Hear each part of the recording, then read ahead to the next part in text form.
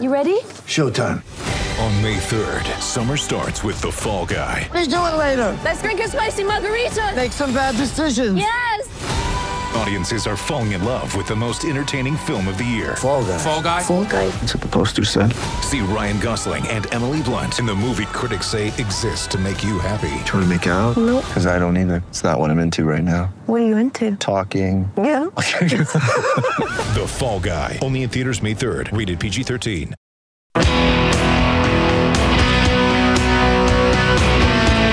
You're listening to 630 CHED Inside Sports with Reed Wilkins. All right, looking at the NHL, first period, Sharks and Coyotes, no score. Second period, Senators up 4-3 in Dallas. Second intermission, Carolina leads Nashville 5-4. Bruins and Islanders tied at 2. In the third, about 6 minutes left, the Rangers lead the Ducks 3-1. Thomas Tatar traded to Seattle by Colorado for a fifth-rounder in the 2024 draft. Seattle putting forward Jaden Schwartz on long-term injured reserve, retroactive to November 28th. So they bring in Tatar to help fill in a bit there. Hawks leading the Raptors 113-97 with 4:46 left in the fourth. Oil Kings and Swift Current 1-1 with 1:29 left in the first period. The scoreboard presented by Cougar Paint and Collision, our family helping your family for 40 years. So the World Junior roster was announced this week. Matt Savoy from St. Albert's on the team. Goaltender Scott Ratzlaff from Irma is on the team. There was another Irma player, Jagger Furcus, who was on the 30-man selection camp roster. Unfortunately, he didn't make it. But when they put out the selection camp roster, Dave Campbell and I were sitting there. Irma's not a very big town. And 2 players from Irma with a chance to make the World Junior team. So that's pretty cool. So we thought, I wonder, can we get somebody on from Irma? And Bob Stauffer helped us out as well. And from the town of Irma, I'm pleased to welcome to Inside Sports, Mike Soucy. Mike, it's Reed. How are you doing? I'm doing well, Reed. How about you? Thanks for having me on. Yeah, this is fun to talk to you, Mike. Thanks for being willing to do this. And if people are wondering, hey, that's the same last name as that guy in the NHL. You are Carson's dad. Yes, I am. Yeah. Okay. Yeah. No, from who does he get his athletic prowess? You or his mom? Well, I'd like to say we're both athletes, Reed. My wife she was a heck of a ball player, and she played some ringette, and so we're both fairly athletic. So I'd like to take all the credit, but I won't. Okay, but you played hockey yourself too, didn't you? Yes, I did. I played some senior. I played in the Alberta Junior League for a couple of years, and and then I played lots of senior hockey back here in town. All right, so you probably are familiar that I covered the couple Allen Cups and the Lloyd Border Kings and all that fun stuff, eh? Yeah, we took in a bunch of that, Reed, and man, that was a lot of fun and some great hockey to watch. And Lloyd did a fantastic job of hosting those Allen Cups. Yeah, I agree for sure. So, have you always lived in Irma, or what's the family history with the town? Yeah, I grew up here, Reed. We've been here since the early 70s. My dad was a grain buyer, and my mom worked in the bank, and we transferred here in 73 and been here ever since. So. Oh, I love that story. I grew up near Evansburg. My family did not farm. We lived, rural. We lived out of town, but we didn't farm. But I mean, a lot of farms around us and stuff. Has farming and ranching changed over the years? Like, is it as family based as it used to be, or are there more bigger, almost corporate type farms? You know what I'm getting at? Well, it's definitely changed, Reed. I think there's not a lot of the family farms left. We do have a lot of large family farms around here in Irma, but the small farm has basically disappeared, Reed. It's just the sign of the times, right? Bigger is better, and we have some guys around here that have been long-time farmers and are very well, or do very well doing it, and they support our community very well. We're a big farming community with also some oil field, and we're close enough to the Hardesty that probably 20 or 30 people are employed at the storage facility down there. So it's a busy area. It's real good. So I'm going to ask you something here, because I know from living near a small town, the population of the town itself can be a little misleading, right? So and ballpark numbers are fine. Like, what's the population of Irma but then how many people would it actually serve, right? Yeah, well, the population of the village, I'm a counselor in town, and we'd like to see our numbers bumped up, just funding-wise, right? But our last census said we're just under 500, but we like to say we're at about 525. Okay. And then the surrounding community, Reed, would double that for sure. Right, and you're relatively close to Wainwright, which is obviously a little bit larger and stuff. So is there a high school in Irma, or do the kids go to Wainwright? Yeah, no, we have a brand new kindergarten to grade 12 school here that was opened in 2019 and doing very, very well right now. Our numbers have grown by 100 since the new school opened, and like I said, in 19, and it's very well supported. We've been fortunate enough to gain some kids from some other small communities close by, and they're doing very well. We're already looking at expanding, so. When I worked in Lloyd from 2000 to 2007, and I covered a lot of high school football as well, the Wheatland League. Yeah. So would Wainwright draw kids? If an Irma kid wanted to play football, would he have to go to Wainwright though for that? Yes, yeah. The high school football program runs out of the high school there, and over the years we probably have 2 or 3 every fall that go down to Wainwright and play high school football. Yeah, which was I loved covering those games. Like when you'd get into late October, early November, and there might be a snowstorm, and the kids are just out there battling. Those were fun ones to cover. Yeah, yeah. That's a long-running football program in Wainwright, and like I said, lots of the local kids take advantage of that. Yeah, for sure. Okay, so in terms of Irma. Let's start with the 2 kids that were on. Now, I have interviewed Scott Ratzlaff. I should point that out because he's been good in the WHL. I've never interviewed Fergus, but what do you know about the journey for these 2 guys? Well, Scott's my nephew, so he's my sister's boy. So that's the other thing about Irma. Reed is probably half of the town's related. So, but his journey and both the boys, we're super proud of them. We were all very excited when they both got named to the 30-man roster, and obviously disappointed the Jags didn't make it. He's a heck of a hockey player, and he's having what a WHL career he's having, and the future is bright. But it was disappointing. But we're also just super excited about Scott, and like I said, being an uncle and talking to my sister, it's unbelievable, right? He was lucky enough to win a championship at the Gretzky Olinka. So, he won a Memorial Cup last year. Things are just rolling, for him right now, and we're real happy about it. Yeah, that's awesome. And you're right, Fergus is having a great season. I was watching some of his highlights. Some of the goals he scores. I'm just like, how did he even think to do that? Yeah, he's an incredible talent. Like I said, it's disappointing, but there's high and lows in all these guys, their careers, and I'm sure he'll rebound, and he's off to have a great NHL career someday, I'm sure. So tell me a little bit about, because look, it has to start somewhere for these guys, right? And you got to have good coaching, you got to have good mentorship, you got to have family support, you got to have a community that believes in the kids. So I do think this speaks really highly of Irma minor hockey. What can you tell me about it? Well, we're pretty passionate about our sports in town, Reed. We're a hockey in the winter and a fast pitch softball, baseball community in the summertime. And then when I talked to Bob a little bit, and I've got to know Bob pretty well in the last little bit, and we were talking, and I look back at when I grew up here. My mom played ball, and my dad played ball and hockey, and they're involved in coaching myself and my sister, and that was everybody in Irma at that time when we grew up, and it just continues on, And now with the opportunities, Reed, in the women's sport, we've had, I think 7 or 8, we were counting, ladies in town that played NC2A youth sport or ACAC hockey, and now those ladies are now hockey moms and very passionate about hockey and softball and whatever we're involved with, and the men are the same. We still run our Senior A hockey team out here. We're the longest running Senior A hockey team in Alberta still, and part of the East Central League, and we've got guys that have played college hockey and in the Alberta Junior, and these guys are not only playing, but they're coaching, and that's huge for a small community. If you can get those parents involved that have played the game at a high level, that's unbelievable for the kids. Yeah, I love that. I love hearing all this community stuff. That's such a positive story.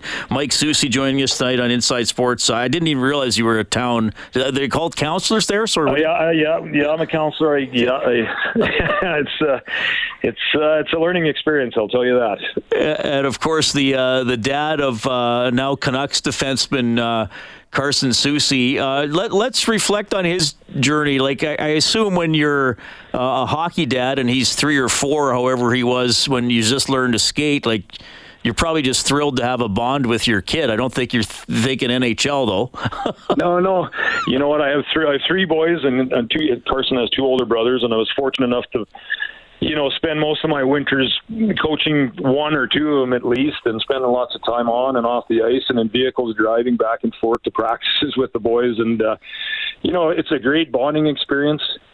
And, each of these guys have taken a different path of their careers, but and we're proud of all of them, obviously. But I think it's important. I cherish those years when the boys were growing up. And, moments I'll never forget. And then a dream come true, obviously, when your son, first starts playing elite stream hockey and then is lucky enough to play in the Alberta Junior League and then moves on to the NC2A and then is drafted, and works his way up through the systems, through the AHL and then finally to the NHL, right? And, I just couldn't be prouder, honestly, of all of my boys, obviously, but just of Carson too, for sure. I don't think Carson debuted in the NHL till he was 23 or 24. You'll correct me if I'm wrong. When did you start to think though that he might have a shot at pro hockey?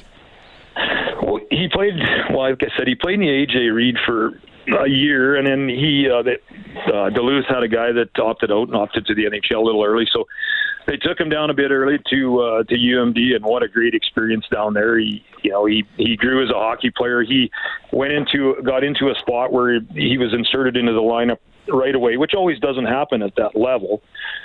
And did his 4 years. He could have opted out at the 3rd year. He opted to stay for his 4th, and they lost in the Frozen Four final that year. But the experience he gained, he was part of the leadership group. And at that time, he finished the year in Iowa, and then you think, he's close. He had work to do, but like everybody, not a lot of guys just step into the NHL and play that game. There's a development process, and he did it the right way when I look back at it. Yeah, and I know sometimes Rob and I have had calls about do we go after Carson Susie the last couple of years. Yeah. I'm probably going to get a phone call from the Canucks after the show for asking this question, but I believe Carson's about halfway through getting over a leg injury. How's he doing? Yeah, I think he's hoped to be back on the ice skating by himself next week, Reed. So I think he's finally able to start putting a skate on. I think he was cleared to hit the ice, or that's what he was telling me anyway. So yeah, he's hopefully shortly after Christmas he'll be back at it. The Canucks are playing so well right now. You just hate to see him out of the lineup. Well, yeah, that's a good point. They're I mean, to me, they're one of the biggest stories. It's funny. I think you could argue the 3 biggest stories of the season from a team perspective are the Canucks, and then the Oilers doing poorly and now doing well, and then maybe the Flames that they haven't been doing great. No, exactly right. We're pretty excited at the start of the year as Canucks fans. Carson signed there, and he's actually loving it. And then to come up again and beat the Oilers 3 times in the first couple of weeks. And we're Oiler fans second, right? So, we're always obviously hoping wherever Carson's playing, but it was good and shocking and surprising. But I'm glad to see that they're rebounding, and they're never a team that wasn't going to make the playoffs. I don't think that lineup is just too strong, right? Yeah, I still think they're gonna get there. They're just gonna keep working. So Carson, they put him at 6'5" on most of the websites. Is everybody in the family big, or is he an outlier? No, I'm about 6'3". My oldest boy he's about the same size as Carson, and Tyson he's a little shorter. He got gypped. He's at about 6'1", and then my wife is cresting 5'8". So okay, so he comes by. They didn't get it from her. Well, that's was he big young as a teenager, or when did he sprout? You know what, Reed? He probably never grew till he was 15 years old. He never played AAA Bantam hockey. He just wasn't big enough. wasn't strong enough. And then he right the 14-15 mark, man, he grew a ton. He probably grew 8 inches in that stretch there, about a year and a half. So it was good. It was just he was a bit of a late bloomer and a late developer, and like I said, the route he took was the best route for him at that time. Yeah, well, I got a soft spot for the guys who went through the AJHL route as well, with some of the players I covered in Lloyd and Bonnyville and around the league for sure. Okay, well, Mike, this was super fun to get to know you and to celebrate a small community and the success of some of the athletes, and to find out a bit more about the sports scene there. Oh, somebody had to. How big's the arena, and how are the fries and the hot chocolate? We had Bob and Jerry Johansson from Sport Corp, but we had a fundraiser in the summertime. We're starting to raise money for our new rink. The old shell is getting pretty tired, and so we were fortunate enough to have those two fellas come out, and we had a bit of a fundraiser, and I'll tell you what, they were great. And we raised, I think, $30,000 that evening with a little bit of golf and a little bit of hot stove with Bob and Jerry and Daryl Sutter. So we had a great time, and and that's the support. The other thing, Reed, is the support from those guys and guys like yourself, allowing me to come on. It's huge for our community. People listen. We listen to Oilers now. We're still Oiler fans, and then now to get to know, I've talked to yourself and Gene Principe and Bob and Jerry, and it's fantastic. It really is. Well, that's awesome to hear, Mike. Thanks for making time for me. Hopefully I'll get to meet you in person at some point, and all the best with Carson as he's working back from this injury as well. Thank you so much for hopping on the show. Thank you again for having me on here, Reed, and hopefully we'll catch up soon. Awesome stuff. That is Mike Soucy checking in, Carson's father, and telling you a little bit about Scott Ratzlaff and Jagger Furcus, who were both at the World Junior Selection Camp. Ratzlaff making the team to go over and play in Sweden. He's a goaltender, and learning about Irma and the sports scene. So a lot of hockey and a lot of ball as well, which is pretty cool. Great to have Mike on the show. Dave Campbell and Bob Stauffer, I think, teamed up to make that happen. So that is pretty cool. 780-496-0063. If you want to get in touch, we'll wrap it up in a few minutes. Get ready for the greatest roast of all time. The Roast of Tom Brady. A Netflix live event happening May 5th. Hosted by Kevin Hart, the 7-time world champion gets his cleats held to the fire by famous friends and frenemies on an unforgettable night where everything is fair game. Tune in on May 5th at 5 p.m. Pacific time for the Roast of Tom Brady, live only on Netflix.